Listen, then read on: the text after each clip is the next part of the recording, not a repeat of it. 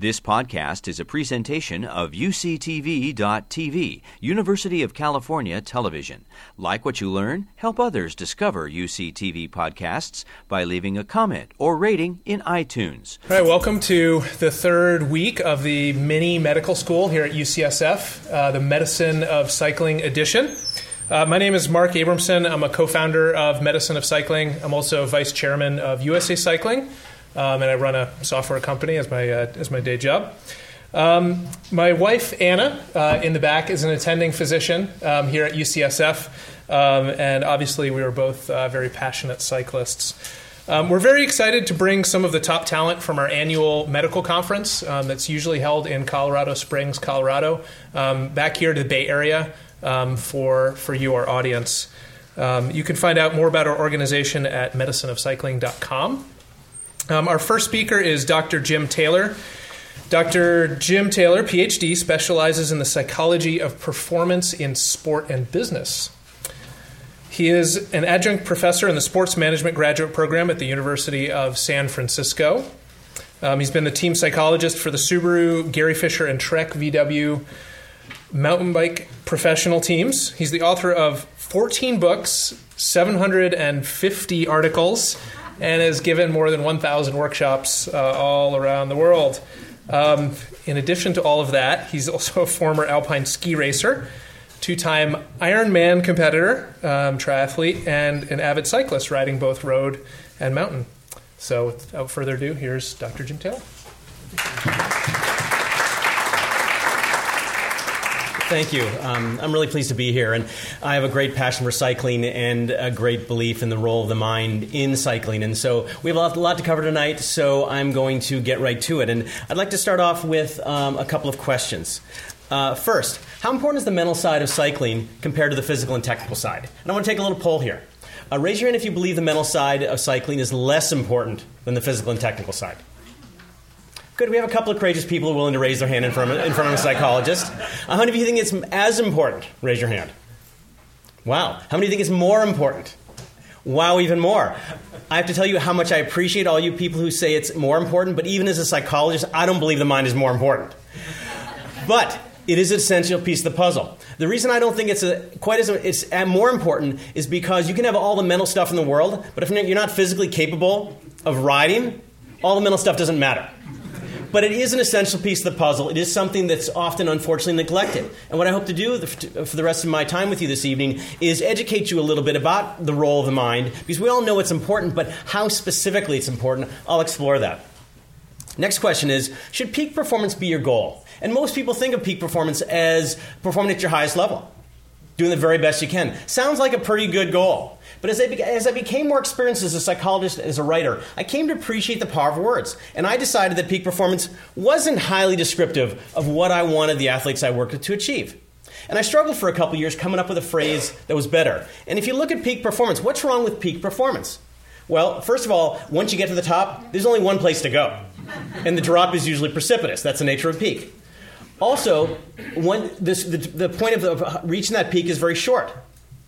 And also, you can reach your peak a week early or a week after the competition or a big ride you have.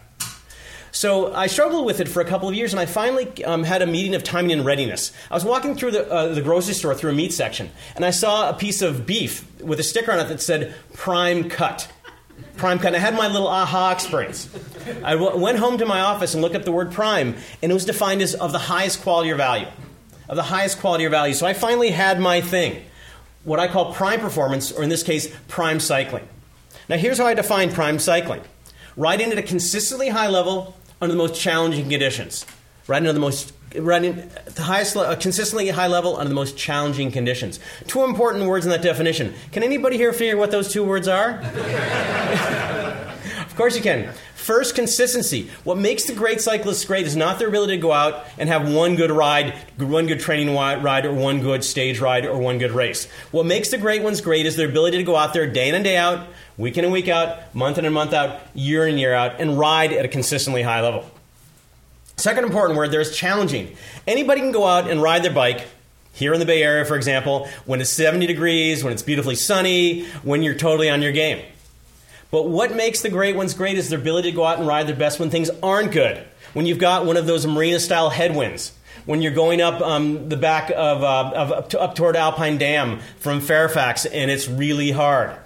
That's what makes the great ones great. So your goal when you ride, I don't care if you're just a weekend warrior or you're a serious competitor. Your goal is to experience prime cycling.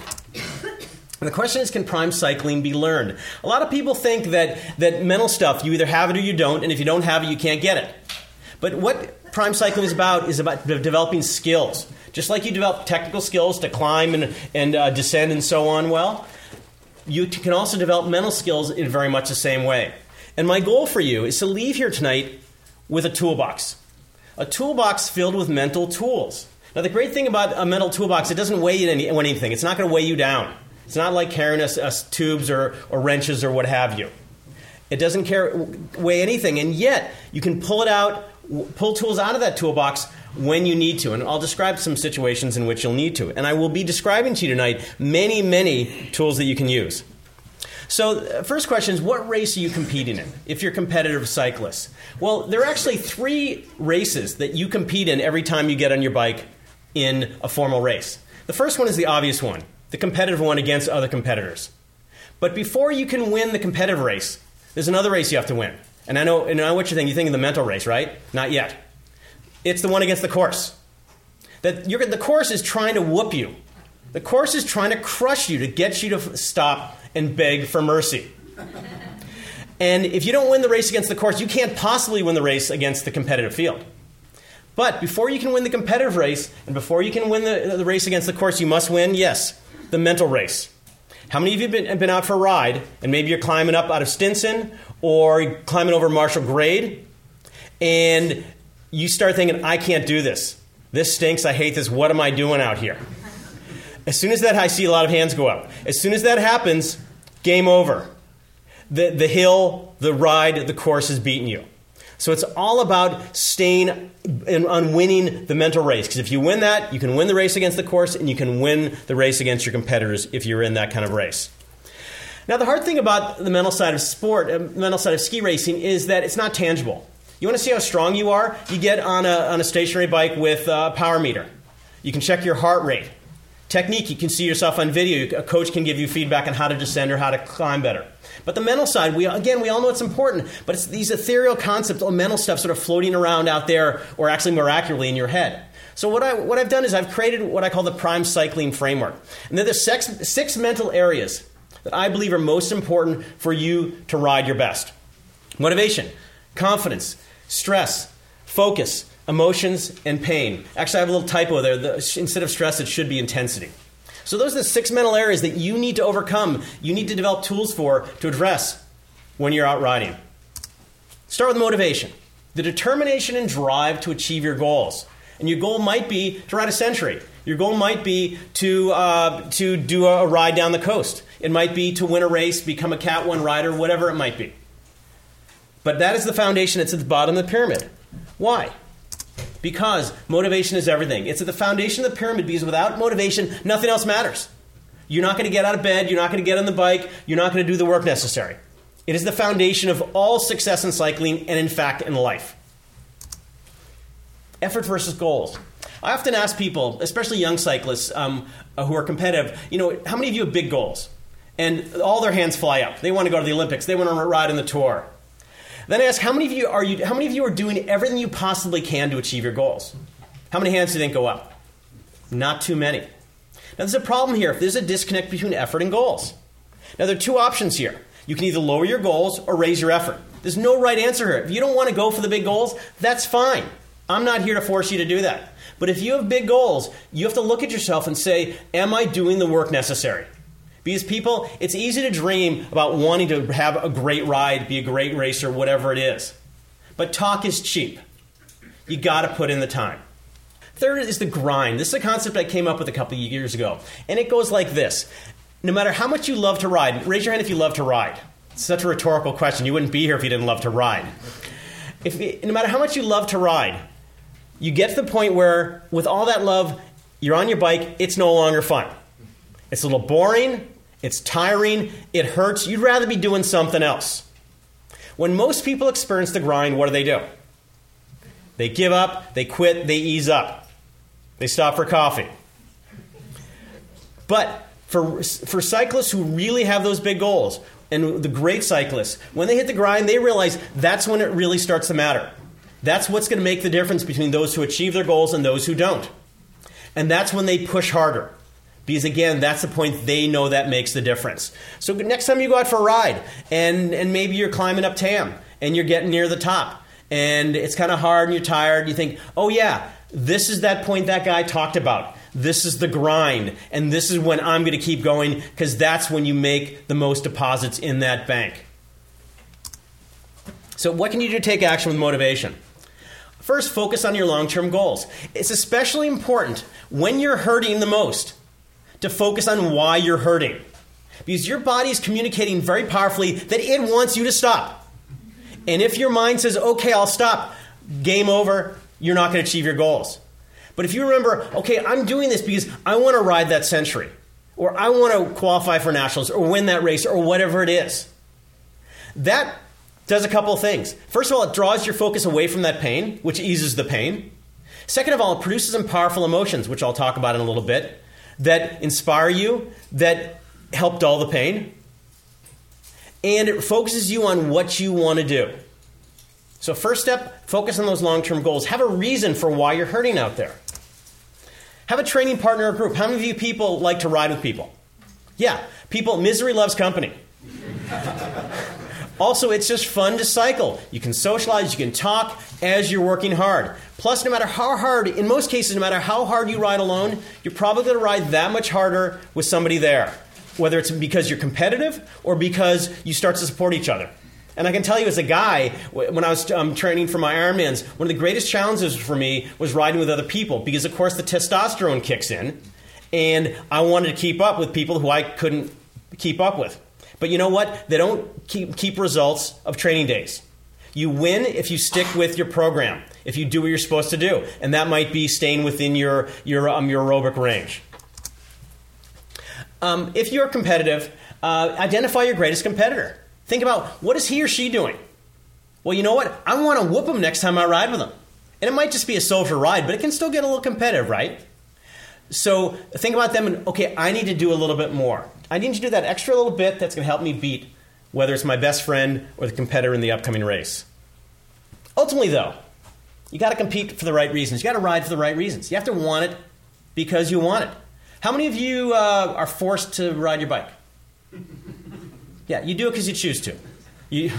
One person. Hopefully you do it because you love it. Otherwise, what's the point? And there are tons of benefits to cycling, and whatever reason you do it for, as long as you know those reasons and they're good ones. From Fausto Coppi, ride your bike, ride your bike. Pretty simple stuff when it comes to motivation. Confidence. How strongly you believe in your ability to achieve your goals. How strongly you believe in your ability to achieve your goals. Why is it so important? Because even though it's actually second on the pyramid, it is what I believe the most important mental factor. Because you can have all the ability in the world, let's say to ride at a certain pace or go a certain distance, but if you don't believe in that ability, you're not going to push yourself to maintain that speed because you think you're going to blow or bonk. You're not going to ride that distance because you think you're going to crash, metaphorically speaking, at mile 80 instead of mile 100. So a big part of what you do as you train, as you ride, is not only developing the physiological capabilities to go the distance, to go the speed, but developing a belief in those abilities. Confidence is a skill, people. Again, like I said earlier, a lot of people think, well, I've never had much confidence. I've gotten negative a lot. That's just sort of the way I'm wired. Not true. And I can tell you from my own experience, as well as my work with many athletes, confidence is a skill you develop with practice. Confidence challenge. It's easy to stay positive, motivated, and confident when things are going well. My challenge to you is being able to stay positive and motivated and confident when things aren't going well. When you're cramping, when you're hurting, when you get dropped. That is what makes the difference, because your mind is already surrendering. If your body's already surrendering. If your mind surrenders too, it's over. What's remarkable, and there's been some wonderful research about this, that whenever you think there's nothing left, there's always something left. It's wired into us from when we're out in the Serengeti hunting game. The primitive people would have to go for hours at a time running and walking, chasing their game. But the body learned through evolution, through adaptation, to always keep something in reserve. Because once they got the game, what did they need to do? Kill it. Well, get home. Because the meat is no good unless they can bring it home to feed their family. So that's wired into us. So anytime you think there's nothing left, there's always something left. But you need to believe that there's something left. Otherwise, you're not going to access that reserve. So what can you do to take action? First of all, the single greatest way to build confidence is through preparation. Every time you go for a ride, you're putting money in the bank. And your goal is to put as much money in that bank as possible. Because for that big ride, that big race, you want to be able to write as big a check as possible. And there's no overdraft protection in cycling. You can't write checks that you can't cover. It's usually funnier than that, but anyway. So I think it's very clever, but anyway. So your goal is to be prepared. When you get to the line for the century ride or for that big race, what I want you to be able to say to yourself is, I'm as prepared as I can be to achieve my goals. Because ultimately, that's all you can do. And if you're not fully prepared, I have no sympathy for you, because you could have been. Mental toolbox. You're driving down the road. You get a flat tire. You pull over. Go to the trunk. No spare, no tire iron, no jack, no AAA. You're stuck. But if you get a flat tire, you pull over, you've got those things, you can fix the tire, get on your way. The same holds true when you're riding and you start to lose confidence. And you're losing confidence because you're in pain, because you're tired, because you're losing focus, because you're having all kinds of weird emotions come up. What you can do if you've got that mental toolbox is pull the tools necessary out to fix the problem. If you know you can fix it, you're going to be a lot more confident. You can get on your way. Self-talk. This is like old school Norman Vincent Peale power of positive thinking. But what you say to yourself impacts what you feel and what you do. If you say, I can't do this, I can't make it up this hill, you're right. So you have to be very aware of what you say to yourself. Great exercise. Next time you go out for a ride, be aware of what you say to yourself when things get hard. Do you go to the dark side? You probably do. Again, little tool pull out. Oh yeah, that guy talked about self-talk. I need to bring it on. I need to say, keep at it, keep going. Now, you don't have to say things like, I'm loving this. That's unrealistic. But you can say, I chose to do this. I have my goals I want to achieve. And you know what? I'm going to make it to the top. From Robbie McEwen. I'm not going to say it, but if you journalists want to call me the best sprinter in the world, that's fine with me. Mark Cavendish might have a slight difference of opinion on that, but we'll get to him in a little bit. Intensity. The amount of physiological activity you feel before and during races or rides. Why is it so important? We are physical beings. All the mental stuff in the world won't help if you're not physiologically capable of riding the distance at the speed you want.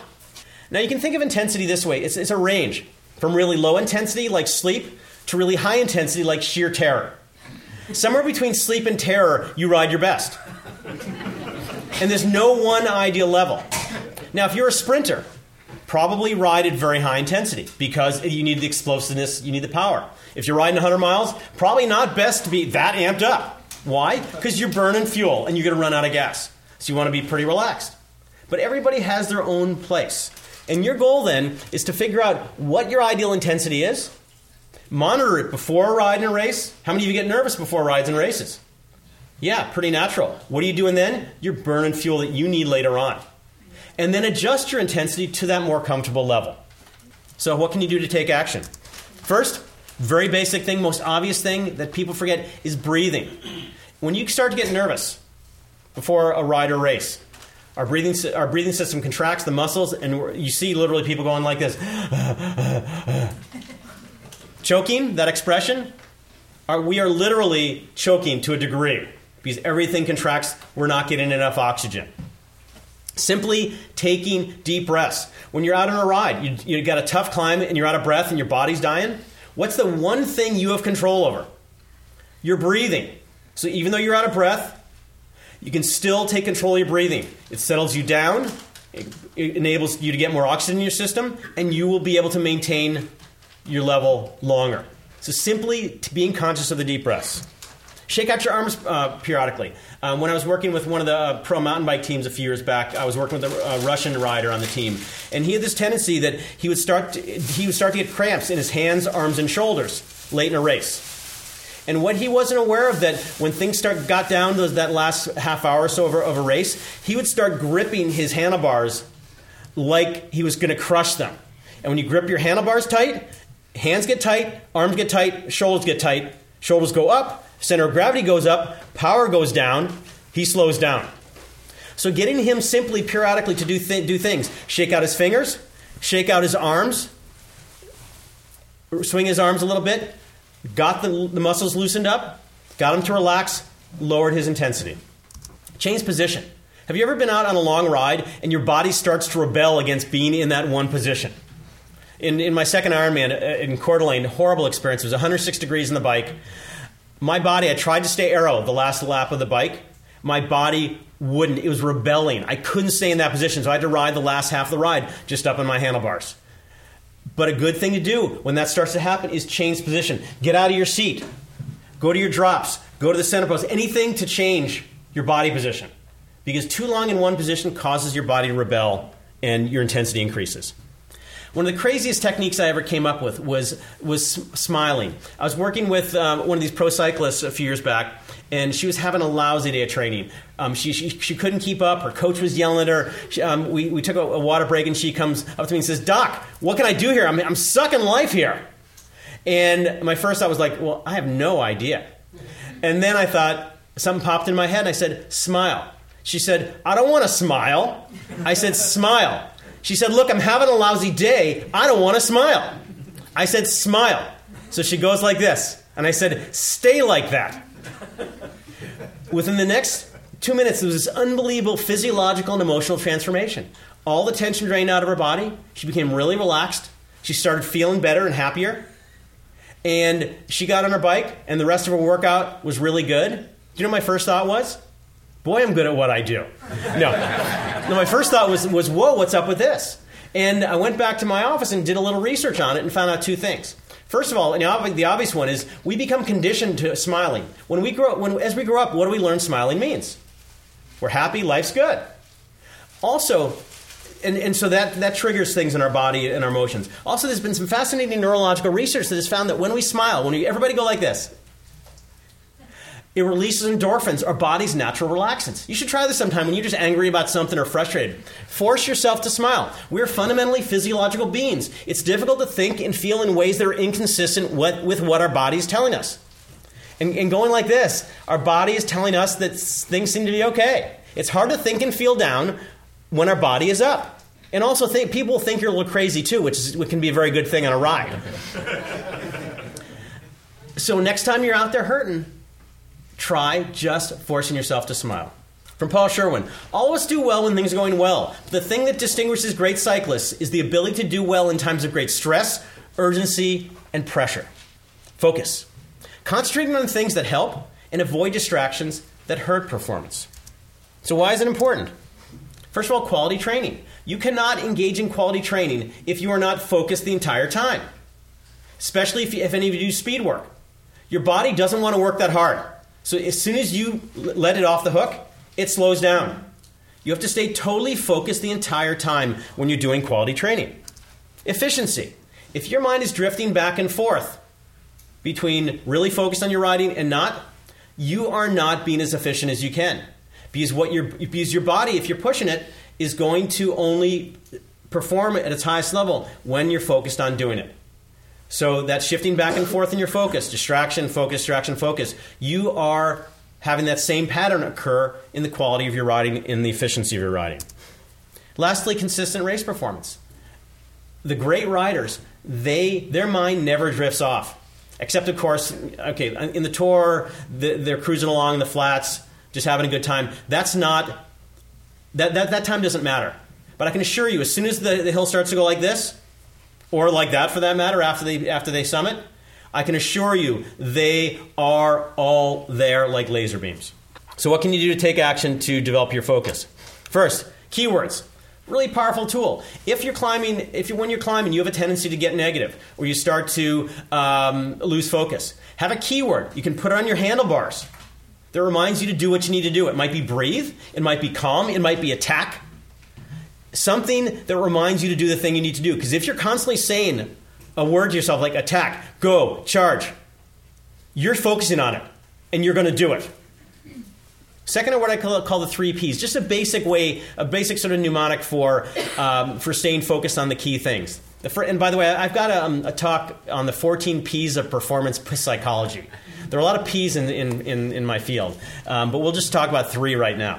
The first is positive. Focus on positive things. Second, focus on the process. That is, what do I need to do to ride well? Not what happens if I get beat or what happens if I win, but what do I need to do to perform my best? Third P is present. What do I need to do now? A lot of times we focus on that last climb, which we just totally got dropped. There's a saying that you can't change the past, but you can ruin a perfectly good future worrying about it. Focus on what do I need to do now. Can you change the future? Yeah, by focusing on the present. You can ruin a perfectly good future by focusing on the past as well. So, focus on positive things, on present, and process. If you focus on those things, you're going to stay in the moment on the things you need to ride well. From Mark Cavendish, what do I mean by concentration? I mean focusing totally on the business at hand and commanding yourself to do exactly what you want to do. And I find it fascinating. You watch the tour and you see what in the sprints in the early stages, those guys are like laser-guided missiles. There is no room for loss of focus in that last 100 meters of the sprint. And Cavendish has this tremendous ability to focus where he needs to, when he needs to, and to explode when he needs to. Emotions. Emotions are something that I added to near the top of the pyramid just a few years ago because I came to be convinced in my experience in working with athletes that ultimately it's emotions that dictate someone's ability to achieve prime cycling. I define emotions rather terribly, I have to admit, intense states that arise in response to situations that influence thoughts and behavior. I searched the internet looking for a good definition of emotions, couldn't come up with them. That's the best I could do, but we all know what emotions are. Why is it so important? Well, think about the most common emotions that you experience on any given ride. There's fear, frustration, anger, despair. Not very happy emotions, but there's also excitement, joy, pride, inspiration. And keep in mind here, people, emotions are 2 sides of the same coin. You can't experience the good ones unless you allow yourself to experience the bad ones. But that's a lot of emotions to experience, and you can experience these unbelievably intensely for hours at a time. Because one of the most remarkable things about cycling is it peels the onion away. After a long, hard ride, you are at your purest, good, bad, and ugly. And it can be incredibly painful in some ways, but it's also incredibly therapeutic. And I'm sure, like me, that's a big reason why you guys ride, because it makes you feel good. Emotions are so powerful because they're such primitive components of who we are, and they affect us psychologically. They affect how we think. They affect our physiology for sure. Think about the different physiology between anger and despair. Wow. Can you ride well when you're angry? Yeah, for a little while. Can you ride well when you despair? Definitely not. And then think about your emotional reactions to riding or race situations. When you get a flat, what happens? Do you get a flat emotionally? Do you get angry? When you start to cramp? When you get dropped? All these situations create emotional reactions. And they're normal emotional reactions. But the question is how we respond to them. Basic rule of mine is whoever loses emotional control first loses. When you're riding, emotions are one of your greatest challenges, and you need to be able to maintain control of them. So what can you do to take action? First of all, recognize your hot button situations. When you're out for a ride, and maybe it's an 80-mile ride, and you know that usually after 60 miles, you start to get tired, you start to get sort of a little emotionally vulnerable. So if something happens, you have this reaction. It might be despair. And how many of you have experienced despair on a ride? Yeah, not a good emotion. Not a good emotion at all. But again, reminding yourself that there's always a little something left if you can tap into it. But recognize those situations and have a plan for, okay, so next time I start to despair late in a ride, I'm going to talk to my training partner and tell him to yell at me. Or I'm going to yell at myself. I'm not going to allow myself to go to the dark side. Because in that moment, And I had this experience in my first Ironman ride. Basically, an Ironman, it starts at 60 to 80 miles of the bike. That's when it really counts. Everything before that, just warm up. Everything after that, hell. And I didn't know about that. My coach didn't tell me about that, my first Ironman. So basically from 80 to 112 miles, I was despairing. No, to about 105. Then I saw the light at the end of the tunnel, and it was a marathon. That's a whole other story. But in my second one, even when my body started to cramp up and I started to hurt on the bike at 106 degrees, I remembered, oh yeah, this is when things start to fall apart, but they do come back. And I was able to keep myself from going over the emotional precipice. 4 keys to emotional mastery. You start to experience some bad emotions. This is a great thing for life, by the way. First, step back. You can't necessarily get off the bike, but you can maybe gear it back a notch, sort of step away from the people you're riding with mentally, and give yourself a little distance. Okay, I'm starting to despair. Why? Because I'm starting to hurt here. And then let yourself get your physiology get some distance. Take some deep breaths, relax your muscles, because you start to get angry or frustrated, you're just going to do more of the same, and it's going to get worse. Third, figure out why you're feeling this emotion. I'm frustrated because I can't keep up. I'm angry because this headwind is slowing me off, keeping me off my pace. And then find a solution. And it might not be I can keep up with these guys. I'm just going to back it off, and I'm going to go after them at the next hill. Or, okay, I can't ride 22 miles an hour into a headwind. I'm going to back off to 18. But then we're going to be turning around, and then I can really rip. So step back, get some physiological distance, identify the problem, come up with a solution, then you go back into it. Emotions and nutrition. Again, I learned this in my long rides training for my Ironmans. We are physiological beings again. And what I found was that when I started to feel bad emotions on a long ride, it meant that I was having a nutritional crisis. So the first thing I do when I start to lose it emotionally on a bike, I eat something, I drink something. And pretty remarkably, when you do, you re-energize the system, and very often those emotions go away. So important in the long rides. From Rudyard Kipling, if you can keep your head when all about you are losing theirs, if you can meet triumph and disaster and treat those two impostors just the same, yours is the earth and everything that's in it. Last, pain. How's this for a definition? Sensory and emotional experience of discomfort, distress, and agony. How many of you have experienced that in your cycling? Of course you have. That's why you do it, by the way, people. I mean, realistically, if it wasn't hard, why do it? Why is it important? First of all, a lot of people think pain is a bad thing. It's actually an essential thing. It's what enables us to survive. Back when we were cave people, if we didn't feel pain, we would do things that killed us. And we couldn't pass on our gene. So it has a very important mechanism. It is a very important mechanism to protect our lives. But unfortunately, pain that we experience now is typically not something that's going to kill us during a ride. It protected us from saber-toothed tigers and from rival tribespeople, but it doesn't help us push ourselves. So we have to change our perspective on it. And there are 2 parts to pain. Because a lot of people think, now wait a minute, pain is physical, it's not mental. But the research is very clear that we experience pain through a lens of our mind. How we look at our pain influences how we experience pain. So putting pain in perspective. A number of years ago, I was out with a group of guys on a 80-mile ride over Marshall Grade, and it was hard, and we get back, and we're sitting around feeling pretty good about ourselves, and one of the guys says, man, that was a sufferfest out there. And we all did. Yeah, it definitely was. Yeah. But I do a lot of speaking for the Leukemia Society team in training, and I got to be thinking about, is what we're experiencing out there really suffering? I go, you know what? What people with cancer experience, that's suffering. I assume it hurts more. I haven't had cancer, but I assume it hurts more than a bike ride suffering. They can't turn it off, and they can't control it. Okay, so what we experience is definitely not suffering. How about pain? Well, you know what? I've had some serious injuries in my day, and pain, what I experience on a bike is not nearly as bad as what I experience with a serious injury. Again, more severe injury is an injury, and you can't just turn it off. Okay, so it's not pain even. Whoa, we're losing some drama here, people. So you know what it really is? It's physical discomfort. Physical discomfort, because it's not that bad, and we can turn it off anytime we want. We just get off the bike. But, we need our sense of heroicism, however diluted it is. And to say that was a physical discomfort fest just doesn't work, does it? But I have a hard time using suffering because that's disrespectful to the people who really suffer.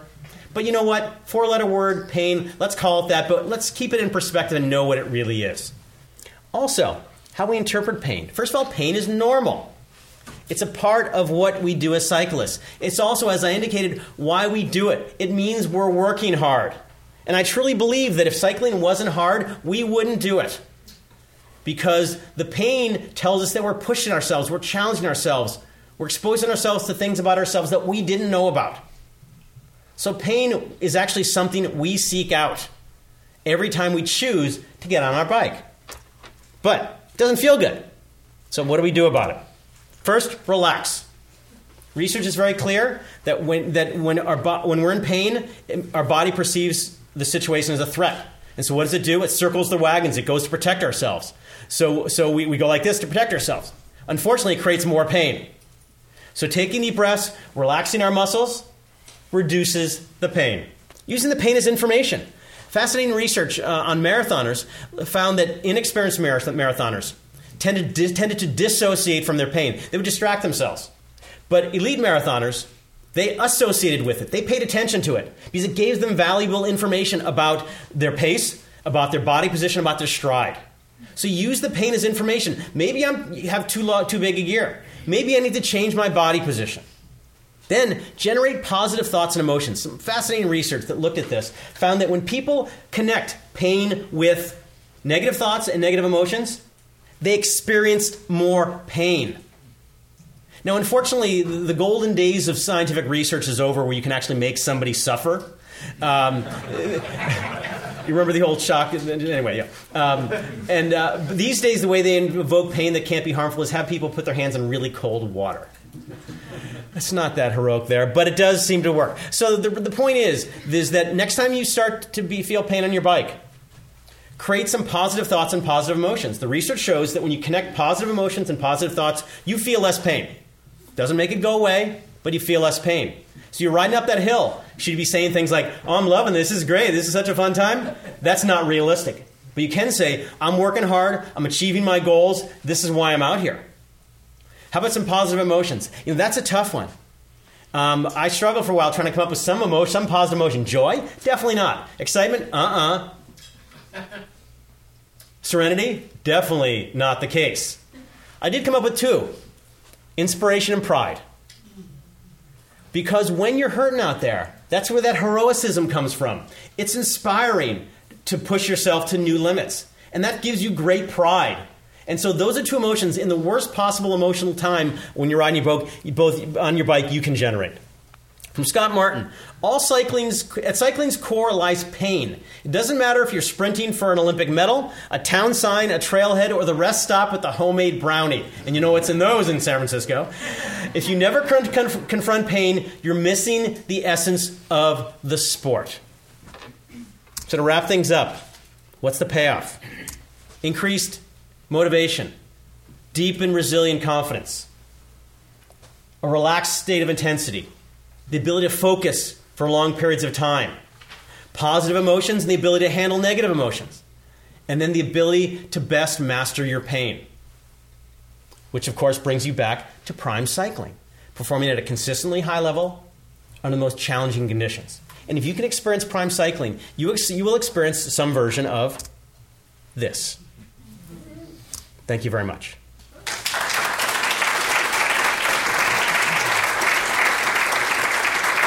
So I believe we have a few minutes for questions. So open up. Yes, sir. Okay, so with new technology, the use of GPSs and heart rate monitors and power monitors and Strava, how does that affect training? In many ways, it's a valuable tool. Those are powerful tools because they provide great information for you. And the more information you have, that's tools in your mental toolbox that you can use to ride better. I think Strava is great motivationally because if you put your ride up that you just did on the web, and then you see somebody else just beat you by 2 minutes, well, that might motivate you to get out there and push you even more. Well, I think what you have to be careful about, though, is that with all this technology, you can lose touch with your own internal monitoring systems. And for a long time, I was addicted to my heart rate monitor. And if I started to go a little too high, I'd go, oh my gosh, I got to back off. And then I was out with a friend who didn't use one. He said, look, turn it off. And I haven't used it since because I've been riding enough that I know how my body works and I know when I'm starting to hurt and I know when I need to back off. So I think there's a balance there because I think ultimately you can't be totally wired when you're racing or necessarily going out for a long ride. And part of the experience is learning to experience and monitor and evaluate and then adjust what the messages your body's sending you. Other questions? Yeah. I mean, masochism doesn't carry really wonderful connotations, but certainly we all do what we do. Anybody who pushes themselves to the limits has a degree of masochism in them, but I don't think it's necessarily pleasure in the pain, and this is where we might make a distinction. It's pleasure in what the pain brings you in terms of satisfaction, meaning, joy, again, finding new challenges, etc. A couple things. First of all, there's been some fascinating research that has found that aging in and of itself, that is physical deterioration, can't adequately explain the decline that most people make in the years over an athletic endurance sport life. Now, when you get to a certain age, and I'm not going to give numbers at this point, there is an inevitable drop, but they found that if athletes maintain the same level of training, volume, and intensity, they can maintain their times very closely up into their 60s. And the reason why most people slow down when they get older is because their motivations change. For example, in my 30s and early 40s, I was single and I had plenty of time to train, so that's all I did. But then I got married and had kids, and now I get out for an hour and a half for a ride on weekends. So, of course, I'm not going to be in as good a shape because I don't put in the mileage. So that's one thing. Second of all, you have to change your point of reference. You know, when you're in your 30s, you compare yourself to the very best guys in the field. Then when you get into your 40s, you start looking at guys maybe in their 30s and see how you stack up against them. Then maybe you get a little higher, and then you look at where you are in your age group. And then you maybe get a little farther along, and then you say, like, I'm happy where I'm at. I'm just enjoying being out here. Because ultimately, especially in endurance sports like cycling, no matter what you do, no matter how good you are, unless you're the very best, somebody's always going to be faster than you.